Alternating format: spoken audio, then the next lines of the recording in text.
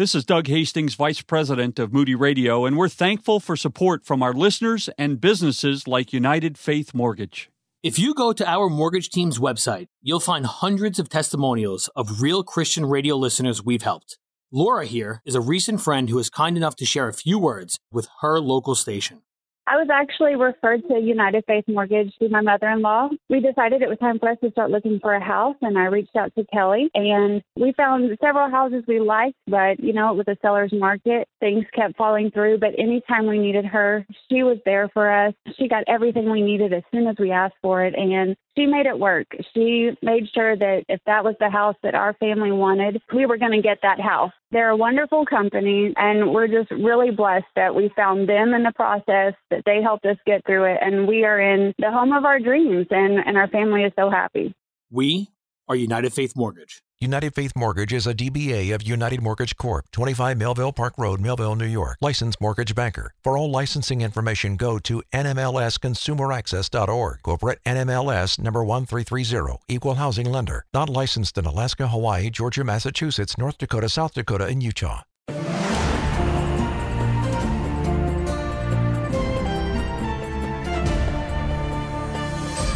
The resurrection of Jesus Christ. It's what this weekend is all about. You and I claim there is evidence, enough to stake our faith on it, but what are the sources? And can we really trust them? Raised on the third day, that's our focus. And welcome to The Land of the Book with Dr. Charlie Dyer, Middle East scholar, frequent Israel traveler. I'm John Gager, along for the ride. Charlie, good to connect with you on this Easter weekend. John, it's a great time to connect with you. He is risen, isn't he? And boy, what better reason for hope is there? The only reason for hope when you think about it. That's right. Well, Charlie, we've got something fun today before we get into our current events segment. It's an Easter weekend book blast. Well, John, what do we have in the pile with those books? Well, it is a pile of books. There's 3 of them to be exact. The Characters of Easter by Daniel Darling. This is a great Moody Publishers book, perfect for this season, looking at the villains, heroes, cowards, and crooks who witnessed history's biggest miracle. And then it's our subject for today, Raised on the Third Day, defending the historicity of the resurrection of Jesus.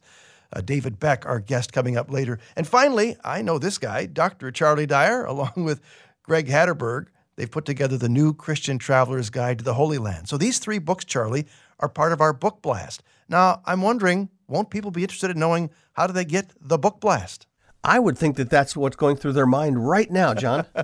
Well, thanks for setting me up, Charlie. Here's how you enter to win. You're going to send us an email letting us know how The Land and the Book has impacted your life. What we're looking for is a story, not so much a I really like the current events segment, but much more of a, I was having a conversation with a friend who asked a question and boom, I was able to connect with something I'd heard on The Land and the Book. Or I'm a pastor and I use something I heard in a message. Or maybe it's just your own personal Bible reading that suddenly has come to life for you.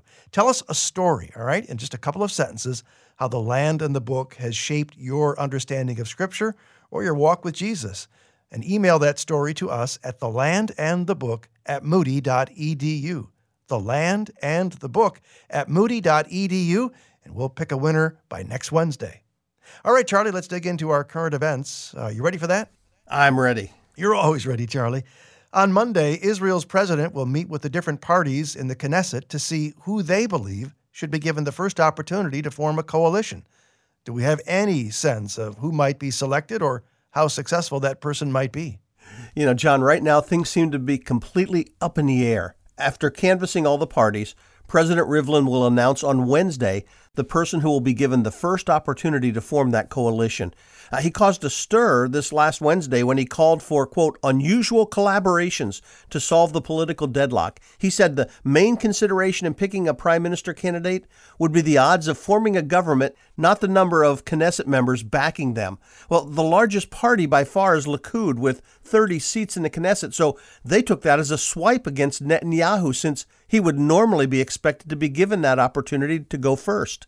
But with the current arithmetic, it looks like his potential coalition is going to fall about 2 seats short. The anti-Netanyahu parties are trying to unite and get the remaining 61 Knesset members to choose anyone but Netanyahu. Yair Lapid would like to be the possible candidate since his party had the second largest number of seats with 17. But several parties have said they wouldn't sit in a government led by him. And that highlights the problem with the anti-Netanyahu coalition. It's extremely fragmented, with parties spanning the political spectrum, from conservative to liberal, from the Arab list to parties that said they would never join a coalition with the Arabs, from secular to religious, from those who don't believe Israel should be a Jewish state to those who are very Zionistic in their outlook. The only thing those individual parties share in common is their dislike of Netanyahu. So here are three things to watch for. First, watch to see if Netanyahu can charm members of the opposition into joining him. He just needs two. But he also needs to start with some parties that people assume are already in his camp, but whose leaders haven't officially said they'll support him. They're essential to his coalition. If they don't join, Netanyahu will be out. But second, watch to see if the opposition can agree on a choice for prime minister. If Lapid can't get enough support, well, then the most likely candidate would be Naftali Bennett. But that's quite uncertain whether he'll be able to pull that off or not. Finally, watch to see which parties abandon their campaign promises. The Ra'am party is the Islamic Arab party. Would they join Netanyahu's coalition to give him a majority? The party leader is more pragmatic, but other Arab leaders are saying if he were to join a coalition that included the far-right religious parties, his career would be finished. Will Gideon Sa'ar's New Hope Party align with Yair Lapid and the Arab Joint List? Those are two red lines Sa'ar said he would never cross. Or will he align with Netanyahu, something he also said his party would never do? Can the anti-Netanyahu forces pass a law preventing someone under indictment from serving as prime minister? That seems rather unlikely, but it's something that they were talking about, and that would definitely shake up the equation and allow conservative factions to unite under a different leader. The one thing you can be sure of, John, is there are backroom discussions taking place right now, but as of the time we're recording this, no clear pathway forward has yet emerged. The only thing everyone agrees on is that they really don't want a fifth election. Well, as the U.S. pulls back from its involvement in the Middle East, other countries are stepping in to fill the vacuum. Help us understand the role China is now trying to play in this ongoing drama. Yeah, China's becoming more actively involved in the Middle East and has the potential of really shaking up the region. China and Iran just signed a 25-year cooperation accord, bringing the two countries into a strategic partnership. China is already Iran's main trading partner and one of the largest buyers of Iranian oil. They're now going to invest $400 billion in Iran in exchange for oil. The full details of the arrangement aren't being made public, but a draft last year suggested that the two countries are also going to exchange intelligence information, presumably on the U.S., Israel, and the other Gulf states. The agreement also includes a commitment to military cooperation, joint training, and research, and that could bolster Iran's military. China's political support for Iran means the UN Security Council will not be able to impose additional sanctions on them should Iran move forward with developing nuclear weapons. The agreement also undermines potential U.S. leverage on Iran in future negotiations and could cut into our influence in the Middle East. China senses a hesitancy in U.S. willingness to project our power and influence in the region.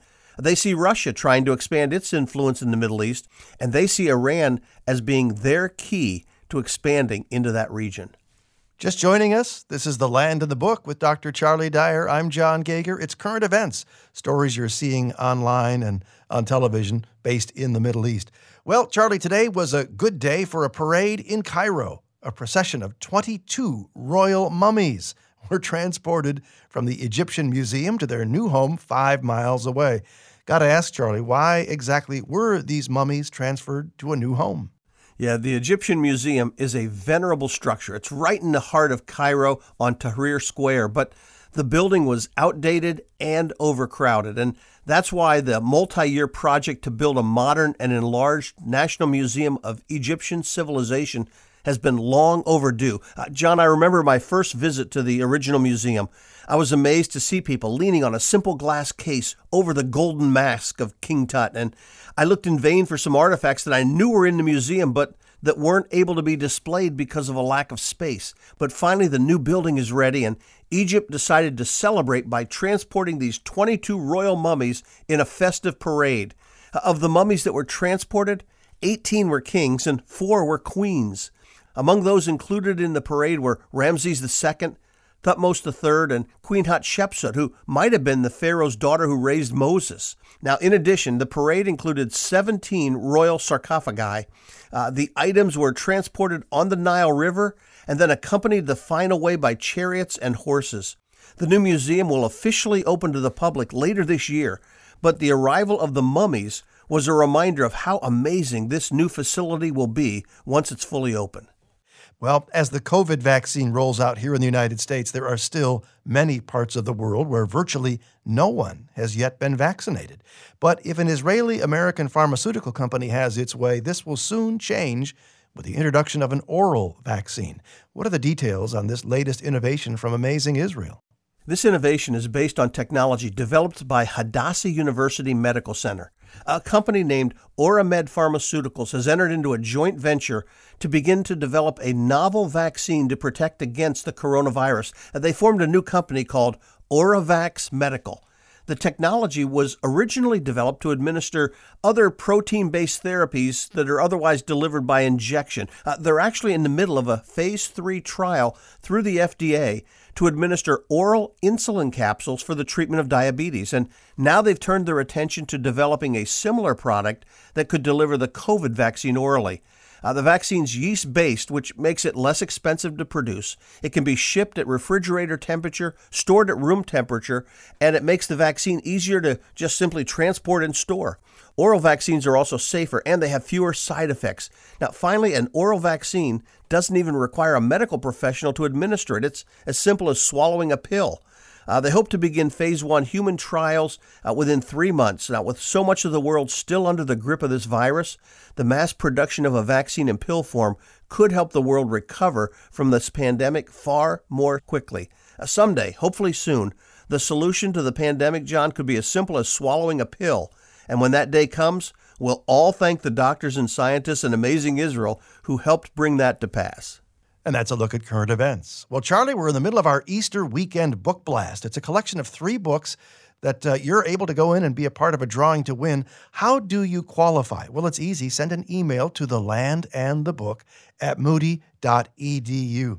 In that email, tell us a specific story of how God has used the land and the book in your life to either encourage you, maybe solve an issue that was maybe unresolved for you about the Bible or prophecy. Again, email us at thelandandthebook@moody.edu for your chance to win the Characters of Easter, Raised on the Third Day, and the Christian Traveler's Guide to the Holy Land. David Beck is next, Raised on the Third Day, here on The Land and the Book.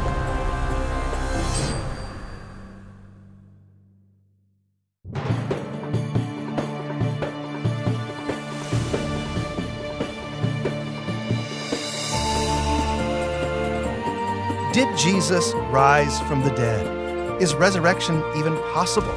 What does the evidence really say? And what about the evidence outside the Bible? Does any exist? Those are great questions to ask on this Easter weekend. Dr. David Beck is professor of philosophy at Liberty University. His focus in research and teaching has been in the philosophy of religion, specifically the existence of God and the cosmological argument. He's one of the editors of the Lexham Press book, Raised on the Third Day. In it, they approach some tough questions with critical and believing eyes. A variety of contributors, including J.P. Moreland, William Lane Craig, Craig Evans, Beth Shepard, and Sean McDowell, evaluate scriptural, history, moral, and apologetic issues related to Christ's death and resurrection. So welcome to the Land of the Book, Dr. Beck. Thank you. Let's just ask, why is the resurrection such a critical issue for Christ followers? I mean, some would argue that even if Jesus didn't rise from the dead, well, we still have the accounts of his miracles, we still have his teachings, we still have his selfless example, but those are not enough. Remind us why. I think it's important to realize that in many ways this is the most critical question we have. You're right, we could be content to live the way Jesus lived. We could live in sort of selfless ways, we're often told. Might be helpful, but it wouldn't tell us anything about the truth. We live in a day when people seem to have lost the whole notion of what really is the truth about God and us and how we might relate to God. And now the resurrection becomes a really critical question. And it also focuses us the other way. If Jesus rose from the dead, then everything else is true. Yeah. There are a lot of other questions that we debate about creation, about evil and how it fits our lives, especially these days with the pandemic, and all sorts of questions like that, some of which I have really good answers to, some of which I don't have really good answers to, but it's not really important. In the end, the only important question is, did Jesus actually, as a matter of history, rise from the dead? If that's true, then Christianity is true. Yeah. So it really is the most critical question that we have. So what are the known historical facts about the resurrection of Jesus Christ? Well, this is what's interesting. The book, of course, is dedicated to Gary Habermas, and this has kind of been his specialty. What Habermas has done is kind of knocked this down to, sometimes he uses 4, maybe 5 or 6 critical facts that everyone agrees on, even atheists. Every historian agrees about some central facts here. Simple facts that Jesus was crucified, that there are those who claim to have seen him alive, that those who were in fact his enemies, like Paul, have changed their mind, that all sorts of things have changed in history. There's a short list here of facts that you can't accommodate unless, in fact, it's true that Jesus rose from the dead. We're talking today with Dr. David Beck, professor of philosophy at Liberty University, looking at Raised on the Third Day, a great book about evidence for the resurrection. You know, the testimony of the Jewish historian Josephus, what does he say, and why is it critical to this discussion? He's one of the most important backup sources. There are several like that.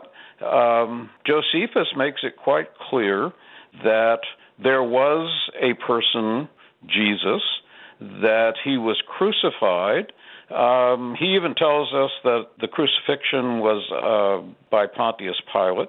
And perhaps the most important thing that he tells us in this quote is that the disciples, his followers, didn't give up on the message, but in fact that they reported that Jesus had risen from the dead. Now, what's interesting about it is that Josephus doesn't seem to have believed the claim. He doesn't become a Christian. But that, of course, is in a way, I mean, I wish he had become a Christian, but in a way that's really good because it gives us an enemy witness here, someone who is not a Christian at all, to the clear facts. And we often get these ideas that, well, the only place they talk about Jesus' resurrection are the gospel writers, and of course they talk about it because they were Christians. Well, fact is they didn't become Christians until, and we do, in fact, have other witnesses. Or let's go there. Is there any other kind of historical or evidential trail on the resurrection issue outside of the Bible and Josephus? Yeah, there are plenty of other witnesses to the account. Maybe the other second most important would be Tacitus, the Roman historian. In his piece about Nero, he mentions again the crucifixion and the story. And then what he adds is that these followers of Jesus were right there in Rome in Nero's day, which is an interesting confirmation not only of the resurrection itself, but also of the early arrival of the church in Rome. It's interesting that all of Paul's letters were written to churches that he had established except one. A church that has already been in existence for some time when Paul writes to them, namely the church in Rome. So that's an important one. Then there are bunch of others that give us various insights that are quite apart from Scripture. And Tacitus, of course, is not a Christian either. So, the lack of a dead body. All the Romans had to do was produce the corpse, and boom, the rumors of the risen Jesus are gone. But they didn't. Why isn't that more of a big deal for skeptics today? Well, yeah, that too is one of those facts that historians all have to admit that has to be accounted for. Clearly, there is an empty tomb here that is one of the important facts, and you're right. I mean, this would have been really easy to squelch. Yes. Certainly, the Jewish authorities knew where he was buried and could perfectly well have produced the body. So sometimes the argument is, well, the disciples managed to hide it or something like that. But again, the disciples couldn't have hidden it without the Romans knowing, and they would easily have been tracked down. So the whole idea that somehow the body was stolen or it's missing or whatever, it just doesn't make sense. Women as witnesses at the empty tomb. Now, modern readers might well overlook why this is such a powerful piece of evidence in favor of the reality of the resurrection. Walk us through this argument, Dr. Beck. This is I think really important. But you're right. We today certainly don't see what's going on here. But in the ancient world, certainly in Rome, and certainly in Israel, the testimony before a formal court of women was not held to be reliable. Again, you got to kind of see your way back into the ancient world at this point. Mm-hmm. So no one would have called on or listened to women as witnesses for this event, which means this. The only alternative to this being true and reliable history is that this story was somehow invented. Well, the point is, if you were going to invent a story about some guy who died and then was alive again, you most certainly wouldn't use as your frontline witnesses a bunch of women. You simply wouldn't have done that. So the fact that the Gospels make it clear that the first witnesses to the resurrection are women is a way of saying that this is not an invented story, because this is not how you would invent it. So again, it's kind of difficult for us to understand because we don't have, obviously, that same sort of attitude towards witnesses. But nevertheless, it's a good argument. Let's talk about the argument of the deaths of the apostles and their unwavering commitment, their unwavering belief in the resurrection. What does that tell us? Well, again, if this story was invented, would they have died for it? That doesn't make any sense. If, in fact, they stole the body, if they somehow made it disappear, would they have been willing to die for that? Again, it just doesn't make sense. So, there are a lot of interesting little sub-arguments here. They sort of all amount to the point, well, if you were going to invent this story, this is not the story you would invent. Right. The resurrection of Jesus Christ. No other event in human history is more important. That's why we're joined today by Dr. David Beck, editor of Raised on the Third Day. I think of Paul's enormous focus on the resurrection. Here's a no-nonsense guy, right, who loved logic, loved the facts, clearly believed in the resurrection. I think that's a powerful statement there. Your thoughts? Yeah, and here's an ardent Jew who's also very well trained in Greek philosophy. Why would he commit himself to this? Again, it doesn't make sense given what we know about Paul. It simply doesn't make sense that Paul would have given his life, and in fact, quite literally gave his life, just for this historical account. And 1 Corinthians 15 is really important here. It's clear that for Paul, this rests on the facts. It rests on the eyewitness account.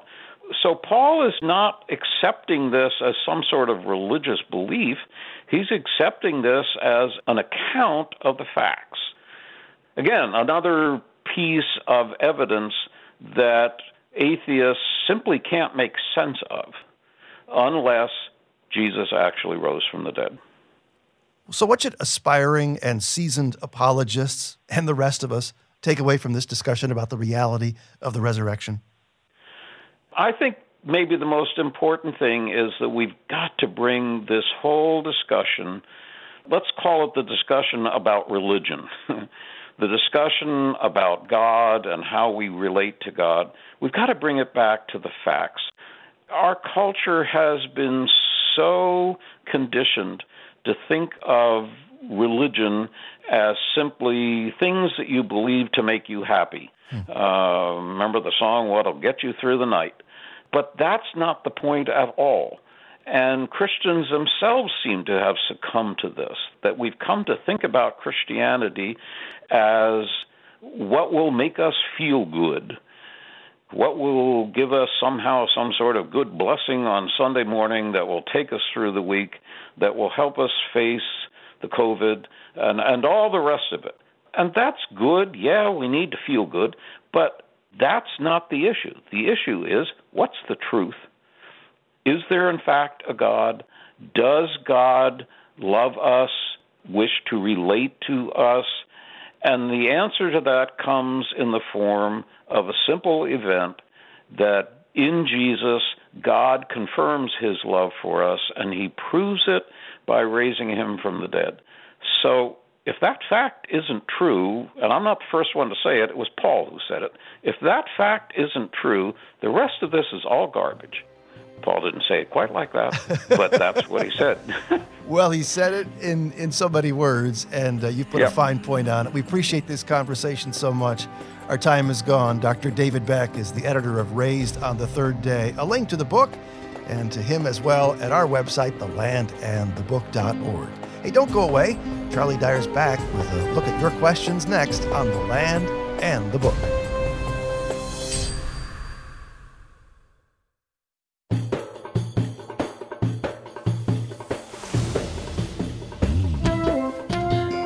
So if you're new to The Land and the Book, this is segment 3. Our program has 4 segments. And Charlie, what are we going to do in segment 3? We're going to answer people's questions. If they have questions about the Bible or about something else in the Middle East, and write to us, I'll answer them online, and then we share the questions here and share the answers with our larger audience. All right. Let's get started with Gary's question. He says, can you shed some light on the subject of fasting? There doesn't seem to be much about that taught in our church anymore. Yeah, there isn't much discussion of fasting in churches, and which is probably more a reflection on how much Western culture has impacted our Christianity. Now, there is a good article. If somebody wants to Google Table Talk, Fasting, Guy Richard, they'll find it. It was an article that Guy Richard wrote in Table Talk back in November 2018. It's really a good article, and it focuses on 6 reasons that he provides on why fasting ought to be something we do today. Now, one danger he stresses, and I agree with him completely, it's to make fasting performance-based, to somehow try to force God's hand to do what we want. So we're going to not eat, and that'll make God act. That's not why we fast, nor is fasting to be done to impress others with our godliness or our self-sacrifice. In fact, there might be many around who are fasting, but who just don't make a show of it. And that's where Jesus' words in Matthew 6 are a good reminder when it comes to how we ought to fast. Hal writes, I have always assumed that the bottomless pit and hell, the current place unbelievers are now in, are the same place. A lesson I'm studying says it is not so, but gives no scripture to say why. So if it's not the same place, can you give me a scripture to look up?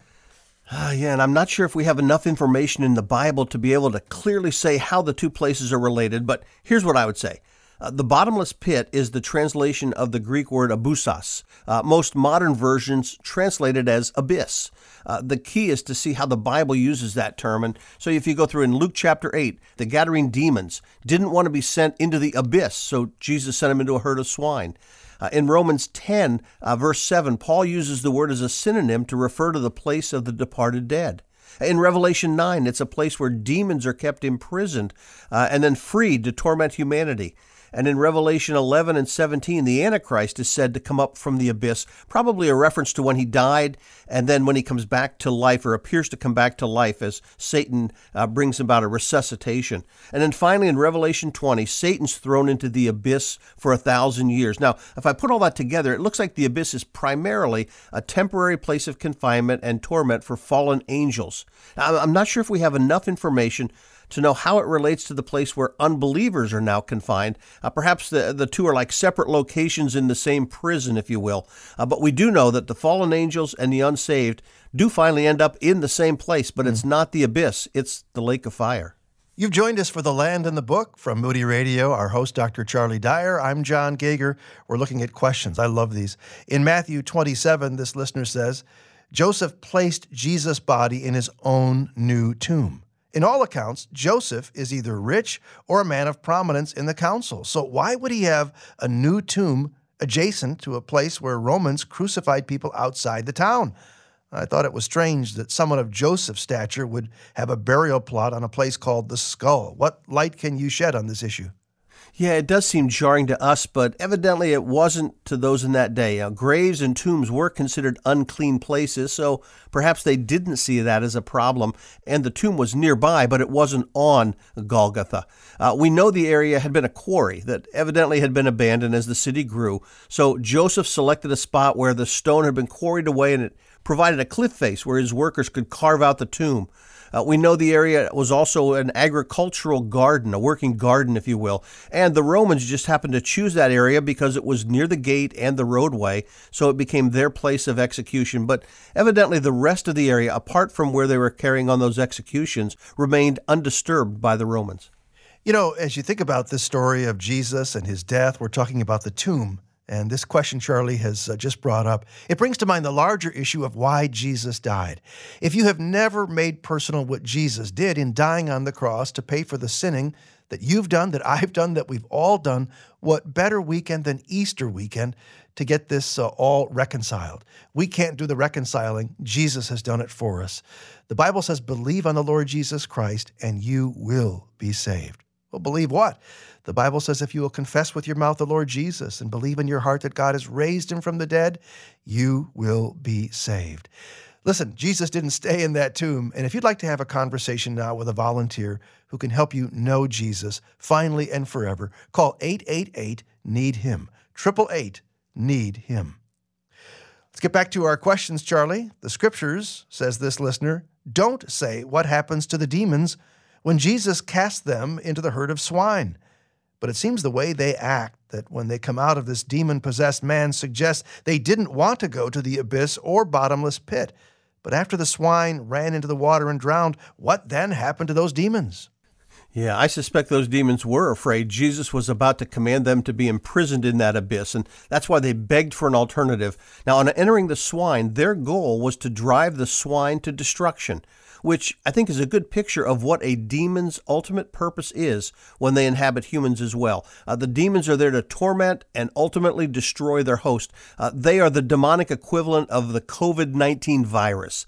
Once they drove the swine into the Sea of Galilee, they would have been free. They left the swine and then they went in search of other victims. And in fact, Jesus gave that principle in Matthew chapter 12. He talked about demons being cast out of a person, traveling in waterless places, that is outside a body, and then seeking another body to re-inhabit. So that's what happened to them. They went to re-inhabit some other individual. Tom writes, I'm confused about the Battle of Gog and Magog and the Battle of Armageddon. Are they the same thing or are they different battles? Yeah, the Battle of Gog and Magog is found in Ezekiel 38 and 39, and it occurs when Israel's living in the land in peace and safety.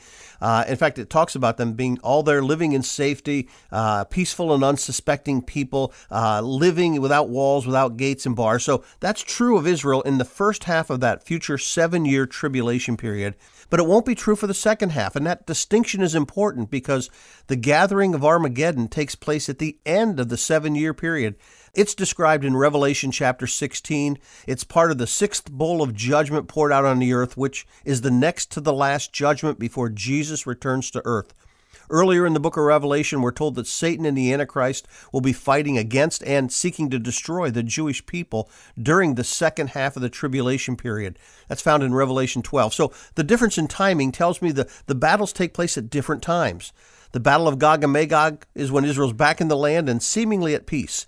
The gathering at Armageddon takes place at the end of that period, just before Christ returns, and Israel's going to be experiencing great persecution from the Antichrist. So you notice, by the way, I tend to refer to the gathering of Armageddon, or sometimes I'll call it the campaign of Armageddon, rather than the Battle of Armageddon, because Revelation 16 doesn't actually describe a battle. It just says Satan, the Antichrist, and the false prophet gather the nations of the world for a final battle, and they're gathering at a place called in Hebrew the Hill of Megiddo, which is what Armageddon comes from. That starts a campaign, but that campaign ends in the actual final battle at Jerusalem. And that's where Jesus returns to earth and defeats the Antichrist and his army. Vern says, I really enjoy the land and the book and the insight provided. I have a friend, he goes on, who struggles with eternal security. And I've presented a number of passages in the book of Romans and 1 John. He brought to my attention Hebrews 6, verses 4 through 9. And his interpretation is that these people were once saved because they experienced the Holy Spirit, but have lost their salvation. What do you think? Yeah, I'll start this way. It's admittedly a difficult passage for everyone. It breaks down into a couple possibilities, so bear with me here. Your friend believes that Hebrews 6 is teaching a person can lose his or her salvation, but if that's the case, the passage goes on to say that if that person lost their salvation, they can never get it back. It says it is impossible to renew them again to repentance. Now, most who believe a person can lose their salvation aren't willing to go that far. Now, I have a second problem with that position as well. It's based on what Jesus said in John. He said, my sheep hear my voice, I know them, they follow me, I give them eternal life, and they shall never perish. If we can somehow lose our salvation, then what Jesus said wasn't correct, since some to whom he gave his salvation could perish. So what I think is happening in Hebrews is the writer's describing individuals who appeared to accept Jesus as their Messiah and Savior, but now that persecution has arisen, are beginning to waver and turn back from following Jesus. And the writer's saying to them to choose to persevere in their faith, because those who don't will ultimately show that they never really had true faith to begin with. They'd tasted it in the sense that they'd seen the reality of what true faith in God looks like as they attended services, as they lived among believers. But having done all that, if they finally reject and turn away, they show that they were never truly following Christ, and they lose that opportunity ever to come to true faith again. Now, we know individuals can sometimes appear to fall away, like Peter did when he denied Christ. But the point is that as we look from the outside, we can't tell if a professing person has truly turned to Christ or not, but God can see their heart. And God promises that those who do put their trust in Christ will never lose their salvation. That's what we need to cling to. It's God's promise. Well, we've covered a lot of ground here on today's segment, and hope you found that helpful. Your questions always welcome at The Land and the Book at moody.edu. Charlie's devotional is next.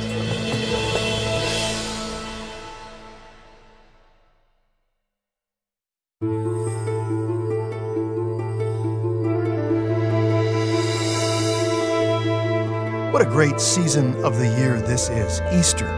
I'm John Gager, welcoming you back to The Land and the Book with Dr. Charlie Dyer. And you know, Charlie, I love Easter. I also love the Olympics. You say, where is this guy going? You never hear the two in the same sentence, Easter and Olympics. And yet, somehow, I suspect you're going to connect those two. I am, John. We're going to talk about the Easter Olympics today. Okay, we'll look forward to that in your devotional, which follows this wonderful testimony from someone who's gone to Israel and shares this with us. I went to the Holy Land when I was about 25 years old. It was at a point where I was studying the Bible and I went to church, but up to that point I felt like I was a churchgoer, but faith wasn't part of my life. The trip to the Holy Land allowed me to see every single story from the Bible as if it were real. And not only that, I also gained a historical perspective because the current events suddenly made so much more sense because of their rooting in history. It was devastating to see how many centuries people have not been able to resolve their view of the Lord. But what I kept with me for the next 30 years has been that our Christ walked those streets in Jerusalem. And I felt like every single thing that I try to wonder and believe in that is in God's Word, I go back to the fact that, well, Jesus was real, and his world was real, and these messages from God in the Bible are real for me too. I love those Holy Land experiences. Nothing like going to the land, experiencing the land and the book, and then coming back and then sharing it with others, as we just heard. Charlie, where are we headed in this idea of Easter and Olympics? Well, John, we're actually going to start where I grew up in northeastern Pennsylvania. Back there, the main sports in school were football, basketball, wrestling, and baseball. Mm-hmm. I excelled in none of them. I was too small for football, too short for basketball, and too uncoordinated for wrestling and baseball. Now, our school had a track team, but I wasn't fast enough on my feet to be a track star either. I did make the varsity bowling team, but that wasn't exactly a top-tier sport. Now, I tried jogging for a while after becoming an adult and even ran some while in Israel. Now, I wasn't the fastest runner, but then the student group I was jogging with weren't Olympic-caliber athletes either. And that was okay because we were in Israel and the road on which we were jogging took us around the walls of the old city of Jerusalem. The distance was only 3 miles, but it had its share of hills that made it more challenging. The uphill run from the original city of David up to the northeast corner of the old city was our very own Heartbreak Hill, a 3/4 mile stretch of uphill running that was especially difficult, at least for me.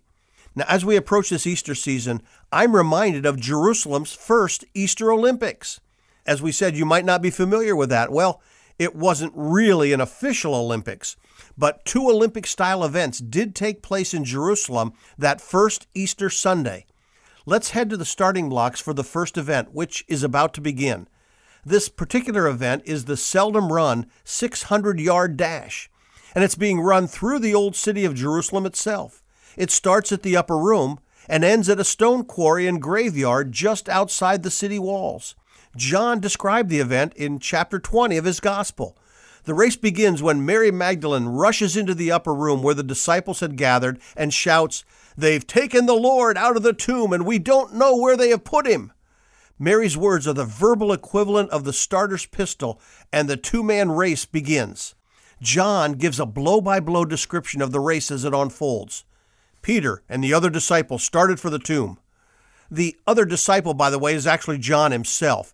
He's rather modest. He never mentions himself by name, but he does let us know that he's the faster runner. In fact, he says, the other disciple outran Peter and reached the tomb first. It looks like John is the clear winner, but there's a dispute at the finish line. John stopped at the tomb entrance, bent over and looked in. However, Peter arrived and went into the tomb. It looks like the finish line was inside the tomb because John then adds that the other disciple who had reached the tomb first also went inside. So John outran Peter, but apparently lost the race at the end due to a mix-up. Well, if there's some confusion over the 600-yard dash, the mini marathon is much clearer. Luke records this event in Luke 24. It began with Jesus meeting 2 disciples on the road to Emmaus. While most Bible translations say the town was 7 miles from Jerusalem, there's a textual issue. Depending on which Greek manuscript is used, the distance was either 60 stadia, 7 miles, or 160 stadia, 18 miles. Now, I can't be too dogmatic, but I personally believe the longer distance is probably correct and fits the geography better. Jesus appeared to the 2 disciples and, beginning with Moses and all the prophets, he explained to them what was said in all the scriptures concerning himself. Imagine what it must have been like to be part of that mobile Bible study with Jesus himself leading it. The 2 disciples said to each other afterward, "Were not our hearts burning within us while he talked with us on the road and opened the scriptures to us?" And that's when this mini marathon began. These 2 disciples got up and returned at once to Jerusalem. Even at a fast walk, the return journey to Jerusalem would have taken about 5 hours. They didn't set an Olympic record, but the entire journey from Emmaus back to Jerusalem was an 18-mile uphill trek. And that's after they'd walked 18 miles to reach Emmaus. 36 miles in one day. That's about 45,000 steps for all of you wearing a Fitbit or an Apple Watch. and it's the equivalent of climbing 125 flights of stairs. Evidently, this race ended in a tie. The two found the 11 and those with them and told them what had happened.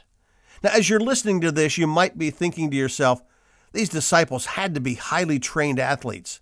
I don't know if I could sprint 600 yards without collapsing, and I certainly couldn't walk 36 miles and climb 125 flights of stairs in a single day. How were they able to do it? Well, they were in reasonably good physical health. Remember, they were used to walking everywhere. And with Israel being so hilly, they were also used to walking up and down steep hills. But there's another reason these disciples were able to push themselves to such an extent physically. They were on an adrenaline rush because they knew Jesus was alive. After days of uncertainty, they were jolted back to reality by news that would forever change their lives. John and Peter ran toward the tomb thinking someone had stolen the body of Jesus. A mixture of concern and perhaps even some anger pushed them along, but when John looked into the tomb, the truth of what Jesus had been predicting all along came clearly into focus. And as John says about himself in John 20, verse 8, he saw, in the sense of finally perceiving the truth, and believed. The same thing is true of the two disciples on the road to Emmaus in Luke 24. They recognized the excitement they felt as Jesus took them through the Hebrew Scriptures, even when they hadn't yet perceived who was leading this heavenly Bible study. But then, when they knew it was Jesus, they got up and returned at once to Jerusalem. The thrill of learning Jesus had indeed risen from the dead, and the need to share that news with other disciples propelled them along. The sense of excitement they felt over this good news made the long journey seem short. And that brings us back to today. How excited are you over the reality that Jesus died and then rose from the dead? Are you excited enough to run and tell others the good news? Do you realize that most Christians today worship on Sunday, the first day of the week, because that's the day Jesus came out of the grave? Go back and read John 20 and Luke 24. Try to recapture the sense of wonder and excitement and awe that the disciples felt on that very first Resurrection Sunday. This is a day to rejoice because Jesus kicked out the back of the grave to demonstrate that even death itself was no match for his power. Or, as the old hymn expresses it so well, up from the grave he arose, with a mighty triumph o'er his foes. He arose a victor from the dark domain, and he lives forever with his saints to reign. He arose, hallelujah, Christ arose. Charlie, I've got goosebumps. That's just an awesome truth. Thank you for that marvelous, marvelous storytelling. Well, you're welcome. You know, we'd love to get an email from you, knowing how the program connects with you, impacts you. And if you want to write us, here's how to do it. The Land and the Book at moody.edu. That's a mouthful. Let me slow it down. The Land and the Book at moody.edu. Well, I'm John Gager for our host, Dr. Charlie Dyer. We sure hope that you'll spend time pondering these very truths that Charlie has shared with us. Hallelujah, Christ arose. The Land and the Book is a production of Moody Radio, a ministry of Moody Bible Institute.